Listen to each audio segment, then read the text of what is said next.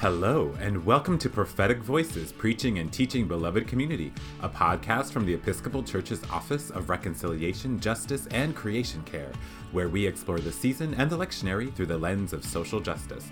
I'm your host, Reverend Shaniqua, Staff Officer for Racial Reconciliation, and I'm so glad you could join us. In this episode of Prophetic Voices, we'll be discussing the lectionary for Advent 3. Our amazing guests this week are the Venerable Paul Sneeve, who is an enrolled member of the Rosebud Sioux Tribe, the Archdeacon in the Diocese of South Dakota, and the Vicar of Tiohtià:ke Indigenous Congregation at Calvary Cathedral in Sioux Falls. The Reverend Christopher McNabb, who serves as the Program Officer for Recruitment and Engagement for the Neighbor to Neighbor program of Episcopal Migration Ministries. He lives in Seattle with his rescue pup, Lucky. And last but not least, the Reverend Canon Dr. Lauren Stanley, who is Canon to the Ordinary in the Episcopal Diocese of South Dakota, has been ordained for 25 years and has served in Virginia, Pennsylvania, Sudan, Haiti, and on the Rosebud Indian Reservation in South Dakota. Welcome, friends.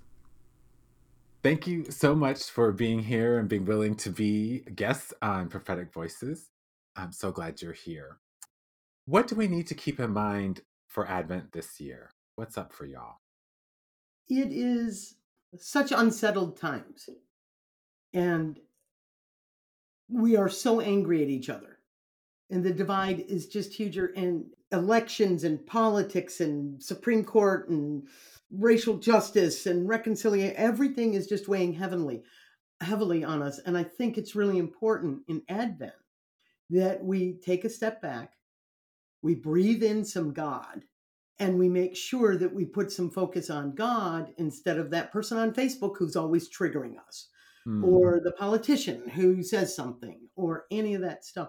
I think this Advent, particularly because of the extreme anger that exists in the country, we need to focus on God. For a lot of people that I work with that are deep in their poverty, and for a lot of people who are really struggling to make ends meet and who are really even concerned about getting enough food on their table, what preoccupies them most is just Christmas is coming. And the grandchildren and the children, every kid, they're looking at Christmas and they want something wonderful.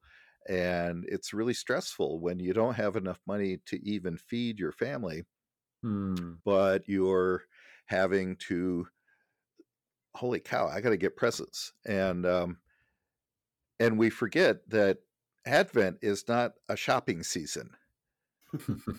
That's not what it's for.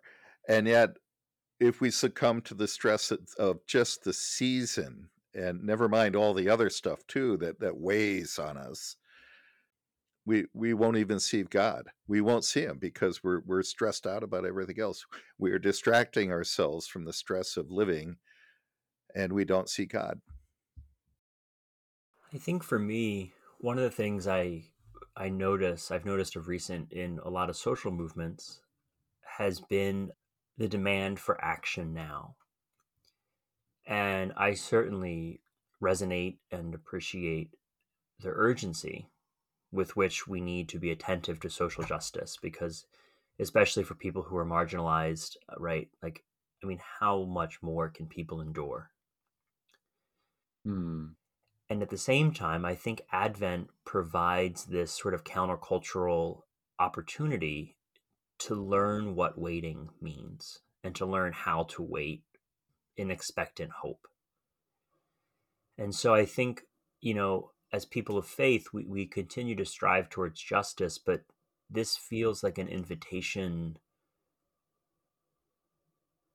not to put justice on hold, but to learn how to wait for justice while simultaneously working towards it. How can Advent be a time, can teach us about waiting so that we wait on God and we wait on God's promises. We wait on what justice looks like for God rather than what justice might look like in our opinion. What are some messages, I think this week's theme is joy. What are some messages of joy have you noticed around during this time? This one may sound a little bit odd. There is joy in the midst of all this pain with the Indigenous children and Secretary Deb Haaland's Road to Healing tour. So in October, Secretary of the Interior, was on the Rosebud Reservation, where I served for many years, and listening to the stories of survivors and of descendants of survivors, and tremendous pain. But the joy was that these stories were being told and they were being listened to. People were paying attention. And there's a freedom in being able, in a safe space, to tell that story. Gosh knows that there's going to be a long wait for justice on that. To know that the stories are being told and people are paying attention. There's a lot of joy in that and freedom. There's different ways to experience joy. You can be joyful because everything's going your way, everything's great. Breakfast was great. I got up on time. Everything is working great today. I'm joyful. I have a lot of reason to be joyful. But when we can see joy and experience joy when we don't feel like it, when it becomes something that's coming out of grace of God that is undeserved, that we're not looking for, that just comes out of an experience that on the surface may not even look that great, but when we can see the joy, when we can expect and see the presence of God and blessing us, wow, that it just sets us back. It makes all the bad things the things that look bad in our lives somehow look better, because now the joy brings hope. We have hope in spite of the harshness of our lives. I think that is so important, to demand of God this joy.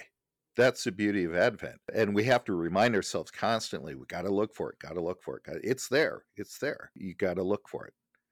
And when you find it, wow, it's great.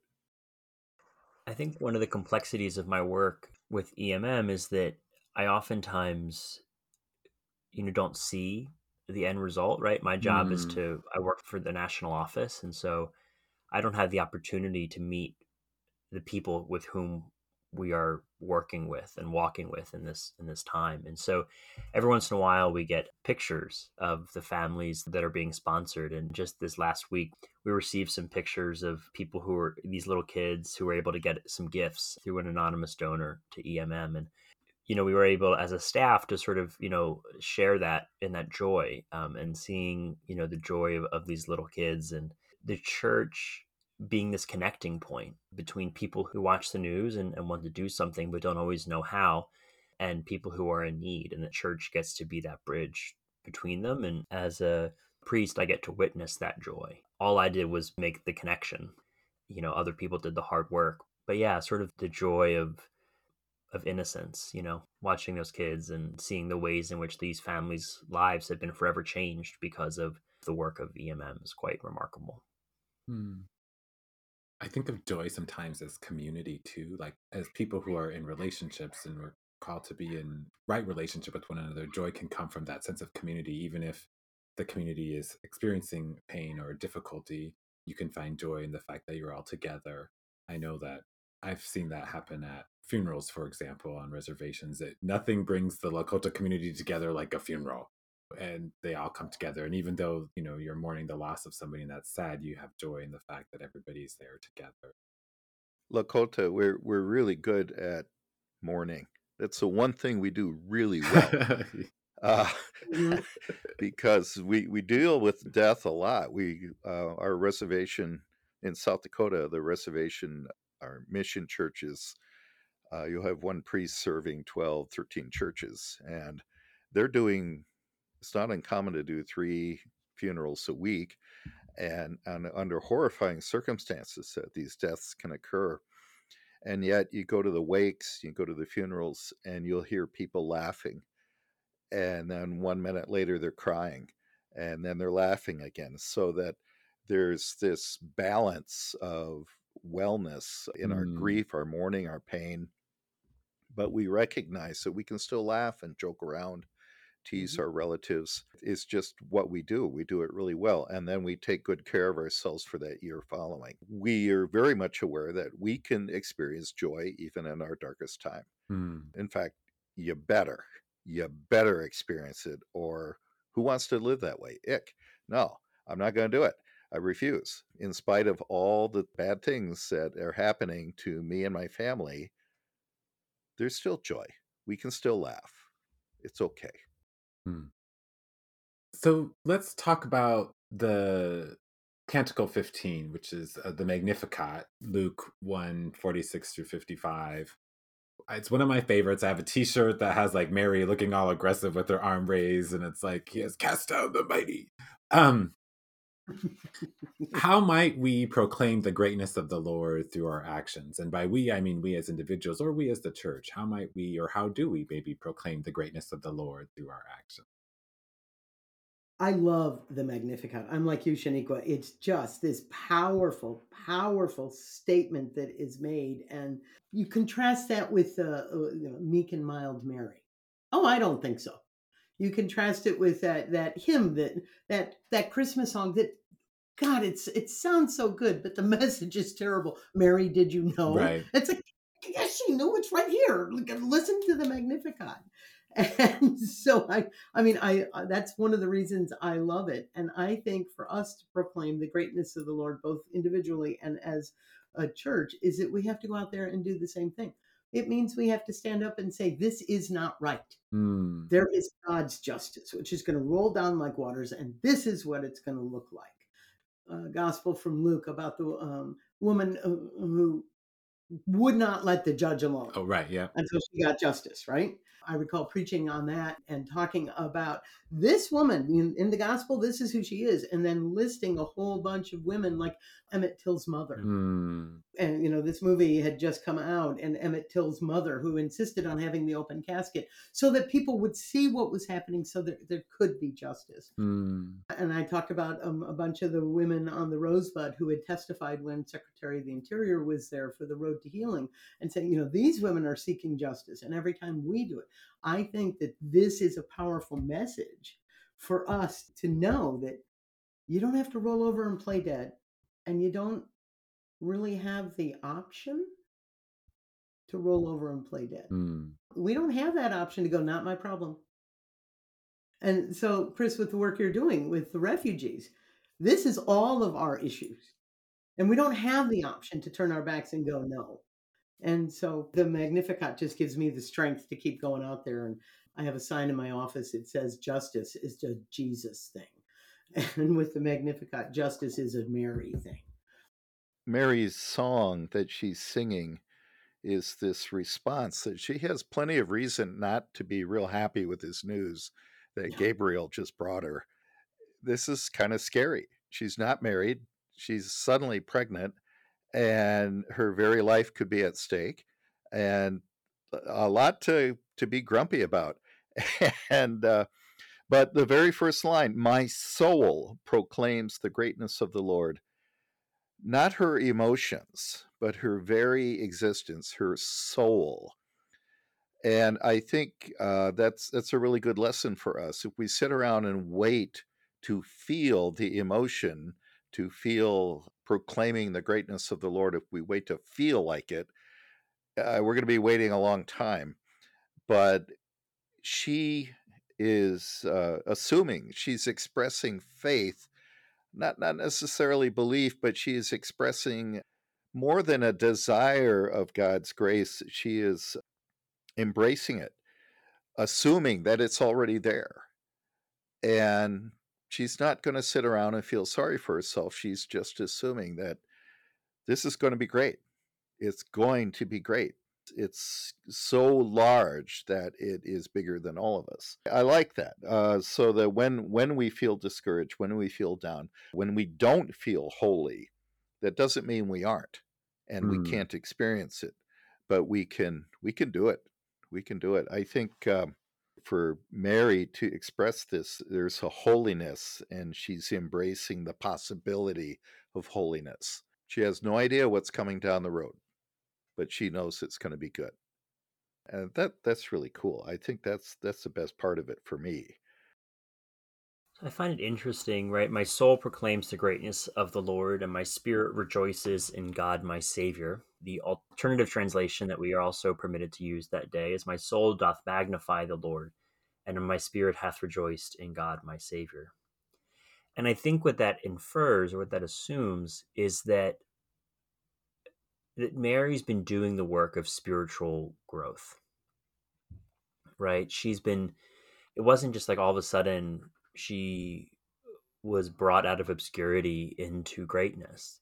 There was spiritual nurturing, right, that was happening that prepared her for this moment. There was a reason that God called her into this place. And so I think for me, Advent is this time to go deeper, is this time to really develop that connection with God, right? If we've fallen off our spiritual practice, this is so easy to do with 101 things pulling us in 101 different directions.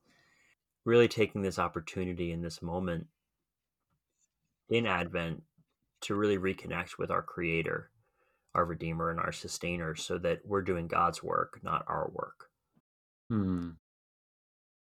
Where have you seen the mighty being cast down and lowly being lifted up? And who needs to be lifted up right now?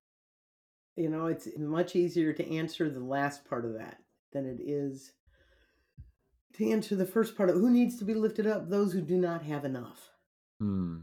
Pure and simple. I think of my relatives over in Sudan. I served in Sudan for off and on for 4 years, meaning that the Sudanese government kept throwing me out because I'm American, and a Christian and a woman and a priest as well. I had lots of strikes against me. So we played these games, but South Sudan has been in civil war for so long now, 3 years. This is the third civil war, and they need to be lifted up. The people of Yemen, who have been suffering now for 7 years, the people of Ukraine with the atrocities that are going on there, the people of Afghanistan, and so I can tell you everyone who needs to be lifted up. I'm frustrated that I don't see the mighty being cast down anywhere near as often as I would like it to happen. And that's one of the things God and I talks about all the time. I think especially right now with Ukraine and Afghanistan, the two that bear heavily on my soul. I was thinking about what you just said earlier, Lauren, about like how, and this might not be being cast down, but like our indigenous folks and how, we've sort of felt like we've been forgotten for so long. And just recently, granted, it was from, these finding children in the boarding schools, which that's not great, but the part just how like that's been brought to light. And so people are starting to see what's going on and raise awareness about all of those issues that sort of people can turn a blind eye to, like, our environmental degradation and how we don't always have clean water and, all these different issues and missing and murdered indigenous relatives and all of that, how that sort of come to light. That would be something I would think of that we've seen recently. Thank you. That helps me a lot in my frustrations. It does. I'm very frustrated. It's easy to get hung up on the physical appearances of things. And I've known mighty people personally, maybe not as mighty as a leader of a country, but people that have a certain degree of influence and control, either real or imagined, and to see them struggle when they're trying to do something that may or may not align with God's ways of doing things. The struggle, what goes on in their very heart and their soul is palpable. Yeah, when I read of dictators and leaders of other countries that are doing horrible things, I often find myself wondering, good Lord, what is it like to be them? What is going on in their very hearts that they have to fight with every day to do the awful things that they do?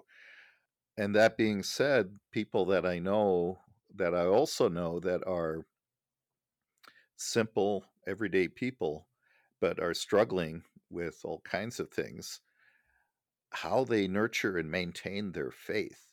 And when they're not doing very well, it's heartbreaking.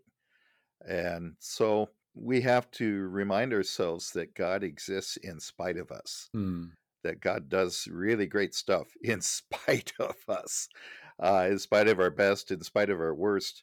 And that's going back to the Song of Mary, the Magnificat. wow, Gabriel's bringing a fabulous message and hope and joy that if all we get hung up on is what we see with our physical eyes, we're missing out on a lot of good stuff. Hmm. It's important, right, to pray to have God's vision of the world rather than our own. Yes. Obviously, my work and issues of migration, Lauren, I definitely resonate with what you said, right? The plight of the people of Afghanistan and Ukraine, and certainly the United States has tried to respond with compassion to the arrival of both Afghans and Ukrainians to the United States, as we should have. I think we did the right thing. And what strikes me is still the plight of asylum seekers who continue to struggle without Hmm. government benefits, without resources, oftentimes more and more without connections here in the United States. What really gave me hope as a church, the Episcopal Church, we're not a large entity. I think oftentimes the good work that Episcopalians do doesn't always rise to the news and we don't always see it. But when migrants arrived to Martha's Vineyard, it was Episcopalians who said, yeah, well, we're going to take a break from our vacation and we're going to do this. We're going to do this work. Mm-hmm. I think that's what encourages me is everyday Episcopalians who say, yeah, we're going to do this work. And the hard truth is, right, if you can afford a vacation in Martha's Vineyard, you're well off, right? You're doing well in the world oftentimes, not always, but often. And still, because of their faith, they said, this is who we are as people of faith, and we will do this work. And so, yes, it's not the dramatic casting down of the mighty, but it is God swelling up within them and saying, this is who we are. We choose to love these people. The people that are seeking asylum, the people that are struggling, that are hungry, Mary says, for he has looked with favor on his lowly servant. We have access to a tremendous amount of spiritual power. I always teach people when I'm doing a funeral or a wake, and for families that are really struggling with their grief and their mourning, I remind them, you have an obligation to pray. This is what we do. When we're weak, when we're suffering, when we're damaged and hurting, we are obligated to pray because God created us in a way that when part of us is weak, the other parts of us are much stronger. We see this all the time. And so when you feel weak, when you feel damaged, when you feel hurt, that's when you need to pray for other people. And you don't even have to know who they are. You could just see someone on the street that's struggling, you go pray for them. And then something miraculous will happen. That prayer that you gave out to God for that one person will turn around and come back to you and enable you to get through your tough time. You will be able to take a breath and take another step and to keep going on this holy road that God calls us to walk. That's encouragement. That's what we need to hear. Well, and to go back to what happened on Martha's Vineyard, the majority of the people who belong to that church actually live there year round, and most of them have service level jobs. Even the people who work for the city government, it's I didn't know that.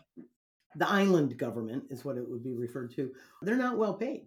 And those are the first people who responded because somebody came across one of the migrants walking down the road looking stunned and lost and stopped the car and said, can I help you? Doesn't speak Spanish, problems. Got on the phone to a bunch of other people who all reside there year round. And for the most part, you're either in the uber rich or you are in the service industry and you don't make a lot of money. And those are the people who responded. They're the ones who reached out to the high schoolers and said, hey, you all are doing AP Spanish. Can you please get over here and help us? and there were some of the people who came to help were actually service workers, hospitality workers, the housekeepers. That's really cool. Who came to help. That makes the story even more powerful for me. Is that you're right, because there are common people are reaching above their station, as it were, because they believe in God and they want to do God's justice. And that is the message. That is such an important message for us all to hear. Again, don't throw your hands up and say it's out of my control, because this might be out of your control, getting a law changed, but here's a person in need and you have a spare blanket. That is where I see it in action all the time. That in itself is prayer. It is. It's prayer put in action. Mm-hmm. That's supremely holy. I was thinking about the mighty being cast down, and one of the things that I can't remember if I'm sure we must have talked about it in past years, but like COVID brought the mighty down, right? Like it brought our country to its knees and other countries to its knees. Now, granted, we have much more resources, so we can do that better. It brought us down. The other thing I thought about is voting, right? Like voting is one way. If everybody who's a member of the society has the right to vote, they can vote and bring down the mighty, if we think of our elected leaders as the mighty. One of my questions is, what has the Almighty done for you? I have lived in some extraordinarily different circumstances. I was a missionary in Sudan. I was a missionary in Haiti, both before and after the earthquake. I have served as a short-term missionary repeatedly in Honduras, and I served for 8.5 years on the Rosebud Reservation. In each setting, sometimes once a day, sometimes once a quarter, my response to whatever was going on is, whose stupid idea was this, to bring me to this place? Every time I have asked that question, and I have to tell you, there was a point in Sudan when I would ask it like 3 or 4 times a day, something would happen. There would be some response that was truly God-given. When I was super sick in Sudan and I had typhoid and malaria at the same time, which meant I couldn't travel home to the United States because I'd have to quarantine in London for 3 weeks. There was a pounding at the gate one day, and these 3 elder women came in, and they were mamas whom I met at one point, but I didn't really know them. They just came and said, "We have to pray for you. So we're here to pray for you." And for the next hour, they just sat and said prayer after prayer and singing and laughing and crying because of other people who had died of these 2 diseases. When you have them both together, it is less than pleasant. And I've seen that over and over again. When I was not in Haiti the day of the earthquake in January of 2010, I was actually at Virginia defending a portion of my doctoral thesis. But all the prayers that came that carried me through that devastation, I lost 14 parishioners in 38 seconds during that, and several friends as well. And all the prayers that surrounded me, and I could feel that God was getting me through this very traumatic time. And so I've lived in places where there's been a tremendous amount of trauma. My answer has been, whose stupid idea was this? And God just kind of swoops in the person of somebody, and an actually embodied in a human being saying, this is why you're here, and we're going to get you through this. I always think about my experience of homelessness and that experience of getting through that as one of the things that I think the Almighty has done for me. And same thing, like you just said, Lauren, having people who came and helped me, who I think of as angels or people being sent by God, right, to come and help. And a lot of times it's not a big thing that somebody does, but it's huge in that moment to you.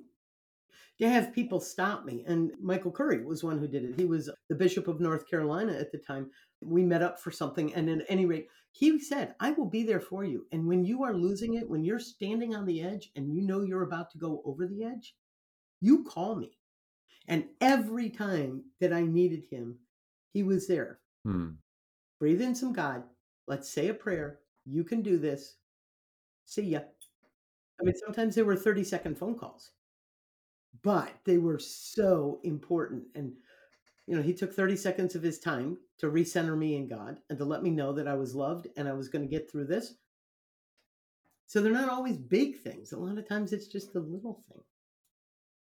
I can think of many, many times where God has touched me, has come to me and supported me. I think the ones I cherish the most are when I've been praying so hard and I have it set in my mind how I want the prayer to be answered. And then suddenly it becomes very clear that my prayer has been answered. And no, it's not the way I wanted it. And then I'm allowed to see No, this is better. It's better. Mm. People who are mourning, who are upset, and something has really awful happened to them or their family. And our immediate reaction when difficulty happens is why? Why is this happening? Honestly, if God were to say, okay, this is why it's happening, would it really help? Would it help to know why? You know, maybe a little, but no, not really. I think a better thing is to be comforted, to have peace and a calmness of spirit. That means so much more to me when I want to panic. Circumstances beyond my control.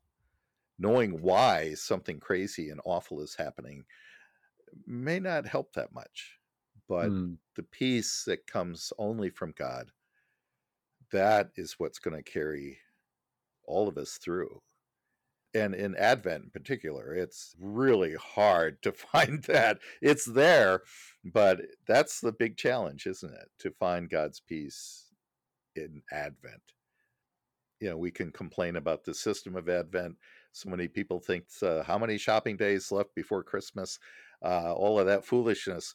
But really, if we change our thinking, and every time we see an advertisement for something that the seller on TV tells us that we gotta have for Christmas, train our thinking so that that in turn reminds us to call us back to holiness.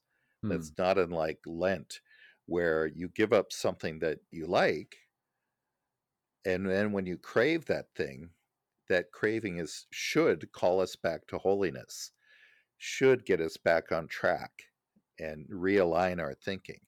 So that if we do it right, when we are assaulted with the insanity of the world and the insanity of our society, it can call us back to holiness.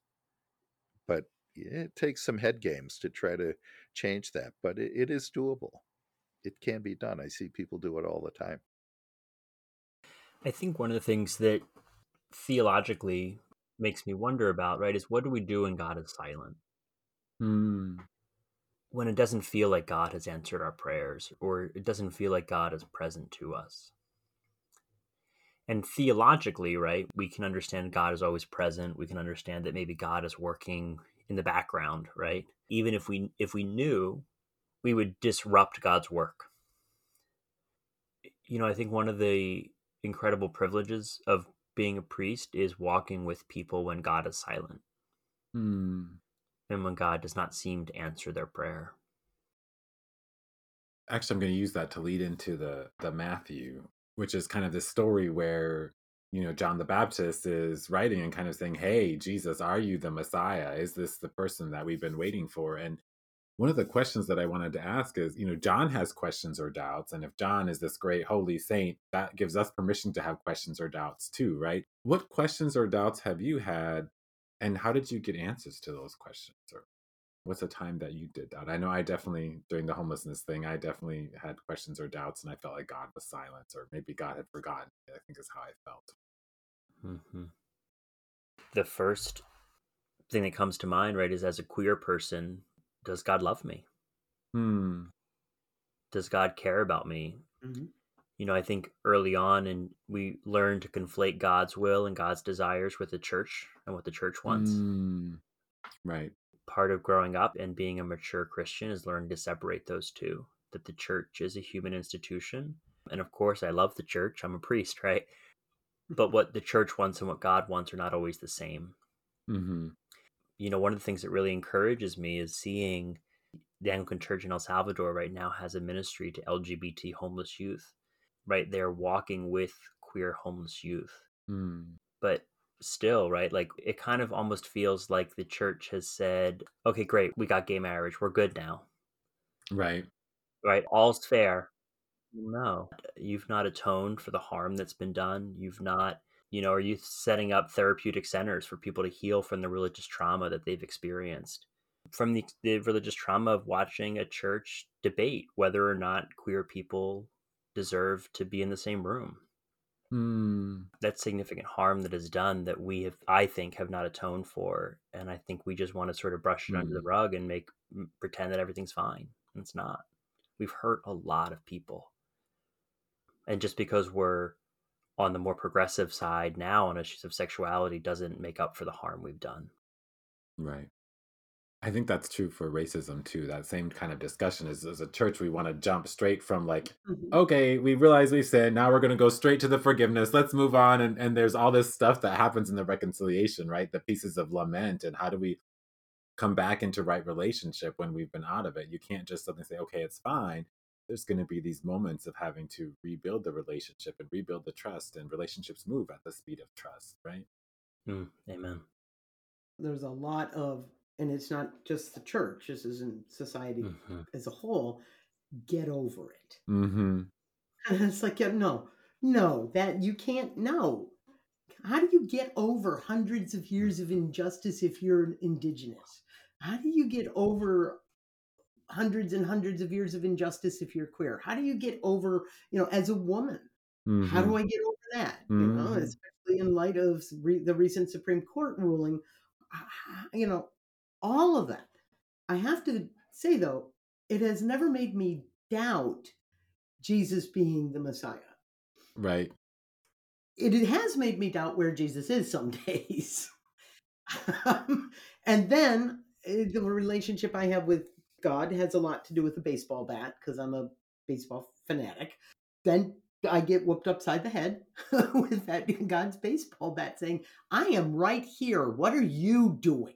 Mm. The old tale that came out of the ghettos in Warsaw. The rabbi is walking down the street. He's going from his house to the synagogue for worship, and he sees all these people in need, and people who are hurting, and people who are sick, and people who are hungry. And he's crossing a bridge, and he falls to his knees in the middle of the bridge, and he's like, God, where are you? Why are you not helping these people? Blah, blah, blah, blah, blah. And just the huge, huge accusation against God. And then sat and knelt in silence, and God was like, I made you. Mm. And then the rabbi gets up and goes, right, got it. As a descendant of Jews, so this is these stories are very important in my family. Many of my family who disappeared in the Holocaust, so there's all of that trauma that goes with that. I have to keep remembering every time I get frustrated and every time I have doubts about not Jesus as the Messiah. I have doubts about God's vision and dream for the world. Mm.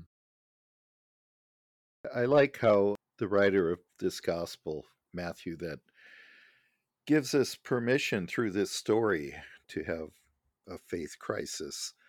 John had a lot to have doubts about. He had good reason to struggle with his faith because it wasn't long ago he's walking around. He sees his cousin Jesus walking by and say, "Behold, the Lamb of God." That's him. That's the guy. And now he's in prison. Probably has got a good idea. He's not going to live much longer. And out of his despair, that could be one way to look at it. He's asking Jesus, "Are you it? Is this it? Are you Mm. the guy?" And Jesus' response is perfect. Look at what happened. Look what we're doing. Of course I'm it. And that's really the beauty of it. The spiritual fruit of our labors, the spiritual fruit of our prayers. That's what we have to look for. I always say this, there's a difference between having faith, a desire to have faith, a desire to have relationship with God, and feeling like it. It's no accident that Jesus, very often throughout the Gospels, speaks of emotions as though they were spirits because they come and go. You can't count on them. They just come and go like the wind. They behave like spirits. Mm. And yet, faith, though, this desire for faith, this desire for a communion with God, that keeps going. That keeps going. You can't just sit and wait to feel like it because it'll never happen. You got to get off your butt and you got to walk. We have permission to have doubts. It's okay. It's all right. Mm. I grew up a Roman Catholic, and I went to Catholic school with Dominican nuns. This is important. Who were very much into corporal punishment because this was the 60s and we still did those things. And it took me almost a full year of going to Mass every single day, and all of that, to go to my 6th grade teacher, Sister Loretta, who was really young, and the habit. She was the first to wear the new habit, which didn't encase them all in black and white. And telling her that I had doubts about Jesus and whether he ever actually lived. Or was this just a story that we were being told? It took me almost a year to get up the guts to say this to her because, little Roman Catholic children don't have these doubts. And if you do, you do not voice them to a Dominican nun. She was great. She was great. She looked at me and she said, "Do you believe that Julius Caesar lived?" And I said, "Yeah, he's in the history books." 6th grader, I knew my stuff, right? And she looked at me and she said, "Well, the Bible is a history book. It's the history of our people. These are the original stories." And I remember a light, the bingo, boom. Oh, okay, fine. Now I can believe he lived. Then I had to admit to her I was also, doubting was he the Messiah. Then she and I had some really good talks about that. And she helped guide me back onto a path of, it's okay to have doubts. So you need to look around the world and see. And she actually was like, take the focus off yourself and look at the world. But it is okay to doubt. Of course, I have to tell you, if Mother Superior had ever found out that she had told me that, I fear for Sister Loretta's life. I didn't hear that again, actually, until I went to a Jesuit university. And I was blessed to have teachers who had, many of whom had been in Central America when John Paul II came down and said, "You will stop what you are doing in Guatemala. You will stop what you are doing in El Salvador because we don't do liberation theology. And if you don't stop, I'm going to both defrock you and excommunicate you." Well, they were Jesuits. So they came back to the United States to teach liberation theology in the universities. And I was blessed to have them as my professors at Marquette University. Their answer was, you can doubt all you want. And then what they would do is talk about what they had seen, the blessings that they had seen in the midst of these terrible civil wars and people disappearing and people being tortured and all of that. And they were able to put flesh on the idea of Jesus being the Messiah. This is who Jesus is, and we were never alone. You just talked a little bit about this, Lauren, but what do you think makes someone a prophet? If John the Baptist was like a prophet, what makes someone a prophet? And maybe who are some prophets that you're listening to right now, or people you think have prophetic voice? I remember in college, I went to LaSalle University, a Catholic university in Philadelphia. It's run by the De La Salle Christian Brothers, a Roman Catholic religious order focused on teaching, especially to the poor. And my campus minister in college was a De La Salle Christian brother. And he said to me, he goes, "Chris, the kids decide when you're a brother." And I think that the same is true for prophets. The people decide if you're a prophet. I don't wake up in the morning and think, I'm feeling prophetic today. I think I'll be a prophet. It's a call that you walk into and an honor that's placed upon you by the people. Right, in the United States, I think of prophetic people right now like Brian Stevenson, right, who's calling out the injustice of our criminal justice system. I think of Greg Boyle, a priest working with former gang members in Los Angeles. Becca Stevenson, a priest, an Episcopal priest working with victims of human trafficking and women caught up in, street life there with her ministry at Thistle Farms. I don't think being prophetic is always about, the work of like Jeremiah, right? I don't think it's always about being always calling out issues, although I think that is part of it. I think to me, what makes a person prophetic is they're willing to do the work and they tell the stories of their people. Right? Like Brian Stevenson, he just gets up on stage and he tells the stories of the people who have changed him. And Becca Stevens and Greg Boyle, right? That's what they do, is they tell stories. And in standing with the people and being one with the people, change can slowly occur. I think right now, Reverend William Barber, Mm-hmm. is definitely, I mean, I aspire to be him when I grow up. Mm-hmm. I'm getting closer to theoretical retirement. I don't think I'm going to retire personally, but there are constraints placed upon those of us who serve in the church in many ways and cases. When I retire, I don't have those same constraints. And it's like, I'm going to go play with William Barber. I mean, the man is just incredible. He is a prophetic voice, and I want to play in that arena where I'm not limited by my position. And for me as well, Oscar Romero. Every time I read Mm-hmm. anything by him, it truly strengthens me and fills me with a desire to go out and make the world a better place Yeah. and follow the dream of God that Verna Dozier wrote about so beautifully, because she was a prophetic voice as well. That's all being a prophet is just calling people to a right relationship with their creator.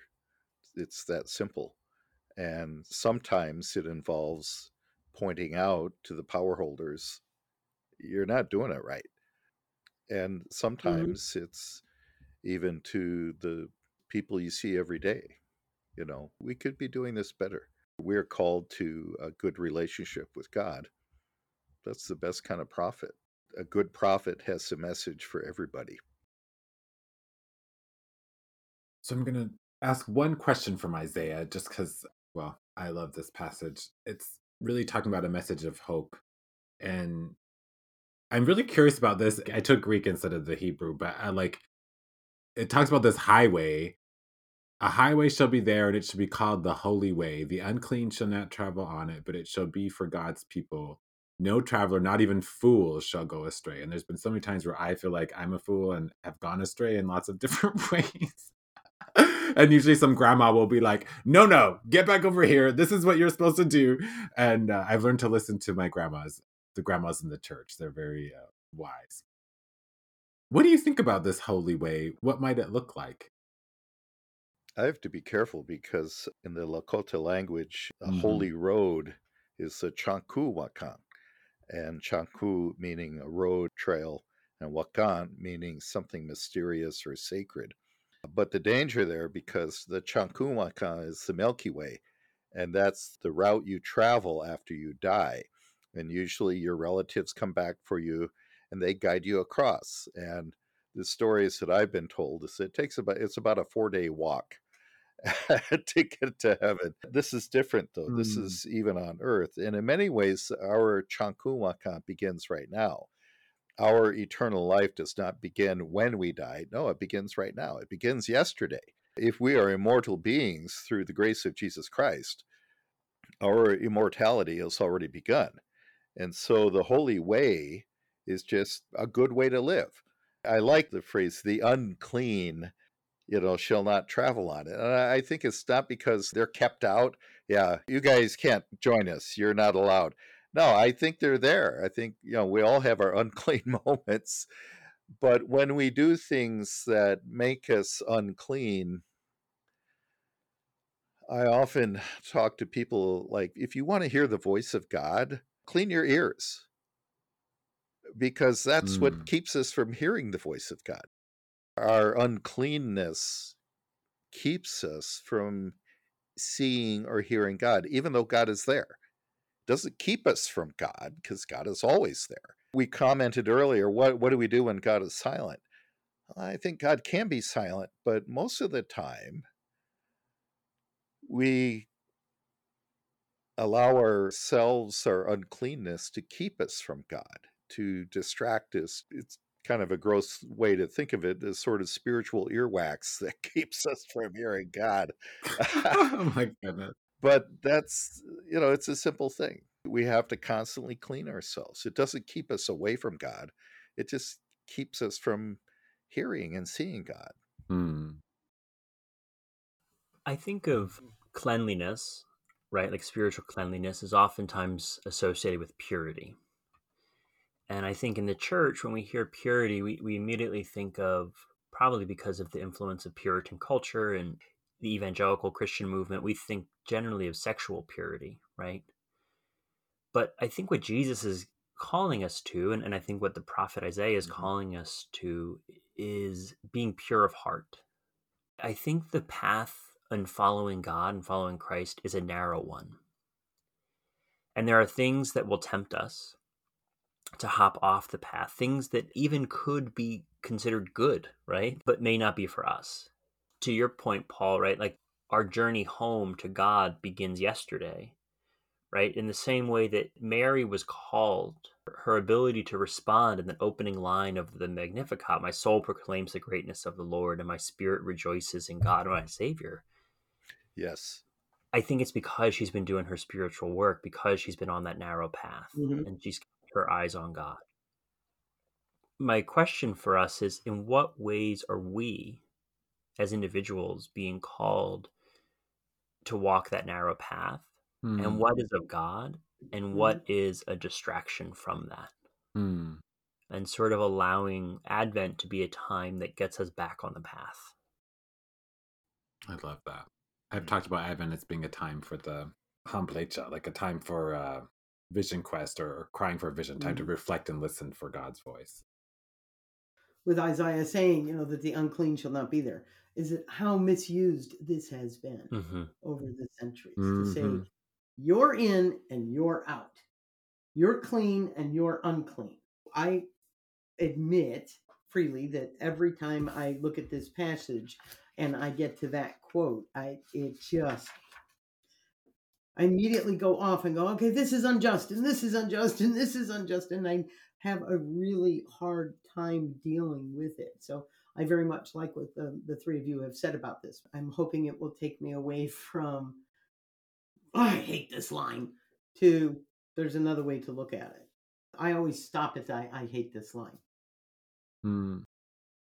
There's lots of unclean people in the media today. They're easy to spot. But I think when I was a little boy, in the summer, I'd be down along the river playing with my friends. And man, we'd play hard. And we'd be in the sun all day long in this dirty river water. And then I'd come home reeking, smelling like a slough. I would walk in the door and Mom would say, "Come here." And she would lick her finger and run her finger down my cheek. And if there was a slightly lighter, dirty color under where she put that, and she'd say, "Get in the bathtub. You need to clean." We all get dirty. We all get dirty. What a call to cleanness, to constantly clean and then clean again. The prophet part comes out when we encourage other people around us, high and low, get clean, get clean. Being unclean can lead to other problems. We have to develop a habit of cleaning, of bathing our spirits. And if we do that, staying clean becomes a little bit easier. I read this, I don't see this as excluding so much as it's, if you get dirty, it's going to cause trouble for you. I was thinking of clean in terms of like theological clean, because I agree too many people use this in terms of like sexual purity or some other thing, like expecting you to be perfect. And I don't think that's what it's about. And I don't think sex is dirty. But I think like if we think about in terms of where is our theological perspective, or, I think some people get so tied up in all these prosperity gospel would be example of an unclean theology or, whatever, like some of those pieces, we get all tied up in all that. How can we come back to a core root, which is like Jesus' message of love, maybe, or Jesus' message of right relationship? If you read it, though, in the context in which it is written, they are still in the Babylonian exile. This is first Isaiah, and they're still in the exile. And the unclean were Samaritans. They were the ones left behind. They were the diaspora. Oh. And so the unclean were those who had stayed behind and yet did not have a clean way of worshiping. So they were both the Samaritans, and it's also a commentary on those who in the diaspora, in the exile, had crossed over. Yeah. And had taken on some of the Babylonian gods, or the whatever gods that, they were no longer adhering to what was necessary to keep the faith alive. I mean, that's when Isaiah is talking about the unclean. That's what he's talking about. He's not talking about lepers who aren't clean or women during their time of the moon or anything like that. He's talking about those who are not worshiping according to the rules that Isaiah was defending during the exile. Mm. I had a professor in seminary who was a rabbi, and he used to come in and he would rail at people who wanted to read it only from the New Testament perspective, from the gospel perspective. He's like, these Psalms were not written for you. So quit doing this. You have to read them the way they were written. And the same is true with Isaiah. This was not written for you. This is for 35. This is first Isaiah. We are off in exile. So keep in mind what we're trying to do here. So, okay, Jack. That's what we always, Right. But he was right. I mean, it needs to be read in that context. So, and the fool apparently is a reference, if I'm not mistaken, it's Psalm 14, I believe. The fool says in his heart, there is no God, a common theme that kept coming up in this time period. The people who said there is no God, we're in exile, there's no God. So that's the fool that Isaiah is talking about. And yet there's hope for him. No traveler, not even fools, will go astray. I like the latter part of this pericope, this section, where they're describing no lion shall be there, no ravenous beast, describing such a wonderful place. This has happened several times where I've been with elders who are near death and usually are a day or so or even less, where God has permitted them to have a dream or a vision where their relatives come and take them over to heaven and show them what's coming very soon. One grandmother in particular, she told me, I had this dream and I saw all my relatives, and the grass was so beautiful. It was such a rich green. The air smelled good, and the water tasted sweet. Several elders experienced this near their death, where they described the water tasting sweet and tasting so good. This brings me to that vision, a place that is safe.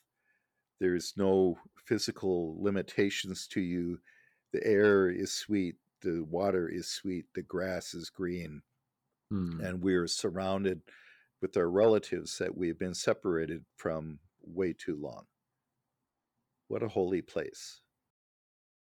So my last question before we go is really, what suggestions do you have for preaching Advent 3 for this year? Or what preaching tips do you have for this particular lectionary? Everything in here is about justice. Everything in here for me is about justice. It's a tremendous call that we are the ones who are to go and seek justice and do justice, not in the future, but now, as the Talmud says. I can't tell you how many times I quoted this just in general. The eyes of the blind shall be opened and the ears of the deaf unstopped. The lame shall leap like a deer and the tongue of the speechless sing for joy. That to me is a total call for justice. That's what we have to be working for. From the gospel, the blind receive their sight, the lame walk, the lepers are cleansed, the deaf hear, the dead are raised, and the poor have good news brought to them. Good news to the poor is a loaf of bread when they're hungry. It's a blanket when they're cold. It's somebody standing up for them and saying, you are welcome here, like those people on Martha's Vineyard who ran into migrants who had been dumped on their doorsteps and said, hey, come with us, come on, we got food, come on, we're going to get somebody who speaks Spanish. So for me, Advent 3, and the Magnificat, I mean, it's a call for justice. It's all about working for justice. End of sermon. Earlier, I mentioned Brian Stevenson, author of Just Mercy and the founder of the Equal Mhm. Justice Initiative. He often says that our call is to become proximate to those who are suffering. And I noticed in Matthew's gospel that John is in prison. And it is from this place of imprisonment that he is beginning to ask these questions. Are you the one? His disciples go to Jesus, right? They walk to Jesus, presumably. I guess it's twofold. One, we are invited to get proximate to those who suffer. And we are called to walk with them or to sit with them. The epistle from James says we must be patient, strengthen our hearts, for the coming of the Lord is near. Yes, it is about justice. You're absolutely right, Lauren. But I also think it's learning to wait for God's justice. Not ours, but God's. And oftentimes that only comes when we are willing to risk proximity to those who are other, to those who suffer. In the Gospel of Matthew, we are permitted to see two viewpoints in this pericope, in this section. Mm-hmm. We hear Jesus responding to John. John is questioning, "Are you the one?" And Jesus responding, "Go and tell him what you hear and see." And then the second viewpoint, Jesus then goes on to talk about John because he was a rough character. Where is he now? Look what he's doing. He must have done something wrong. And he's like, what did you expect? He is the one. He is the one that is preparing. He's the messenger who will prepare your way before you. And then this wonderful quote that he gives us, "Truly I tell you, among those born of women, no one has arisen greater than John the Baptist. Yet the least in the kingdom of heaven is greater than he." That's beautiful. What a word of hope to offer to all of us who are lesser people. And this is the beauty of existing in God's kingdom, that the least have the real power. The least can pray and pray powerfully.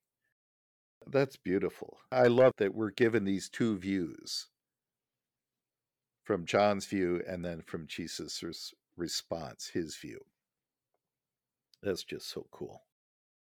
I think I would probably figure out the congregation that I was preaching to and kind of think about, like, if they're in this place of sort of hopelessness, I would talk about that. It's okay to doubt, and talk about that part of the gospel, and then shift them to that message of Isaiah and use that as the hope to give them the hope for the future. Or the Magnificat, you could use that too.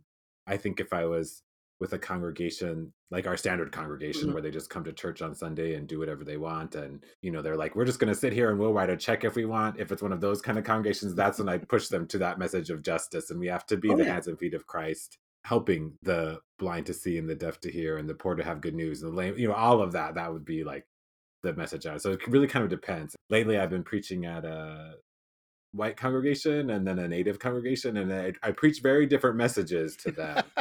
Yes. Based on the privilege that they have and the amount of money and income they have. And so it's a little interesting to see how the sermons will shift. On social media, I think it was you who had asked a question, how do you determine what to preach and like this? And I think I made a comment, what do your people need to hear? What do your people need to hear? I think I can only assume it was one of your professors. Says, oh, but how do you know? How do you determine? It's like, oh, shut up. You know what your people need to hear.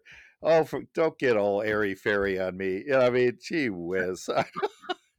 But it does my heart good to hear you say that, Shaniqua. To say, listen to your people. Listen to your people. That's great.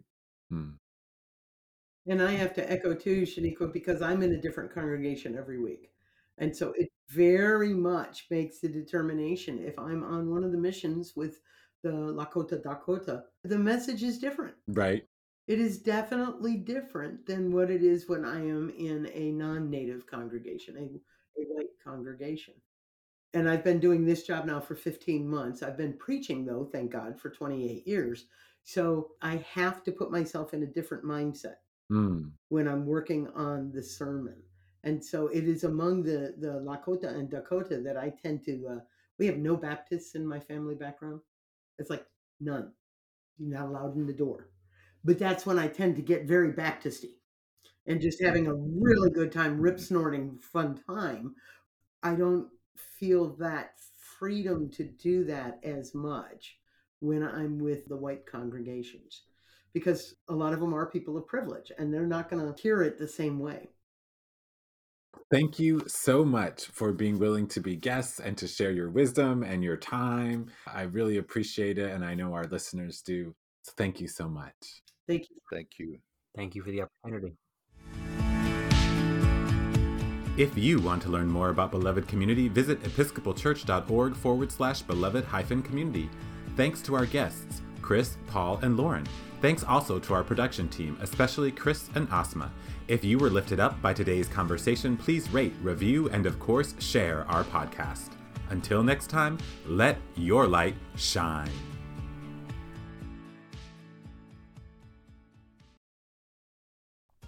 You're invited to join thousands of Episcopalians, neighbors, and friends this summer at the Love Always Revival at the KFC Yum Center in Louisville, Kentucky. On Saturday, June 22nd, get immersed in inspiring worship and community, deepen your love for God, kick off the 81st General Convention, and extend a warm welcome to folks discovering the Episcopal Church. The revival is free to attend, so bring your friends. If you're from a neighboring diocese, check in with your diocesan revival champion to find out about group travel options. You can find more information along with registration at iam.ec/lovealways.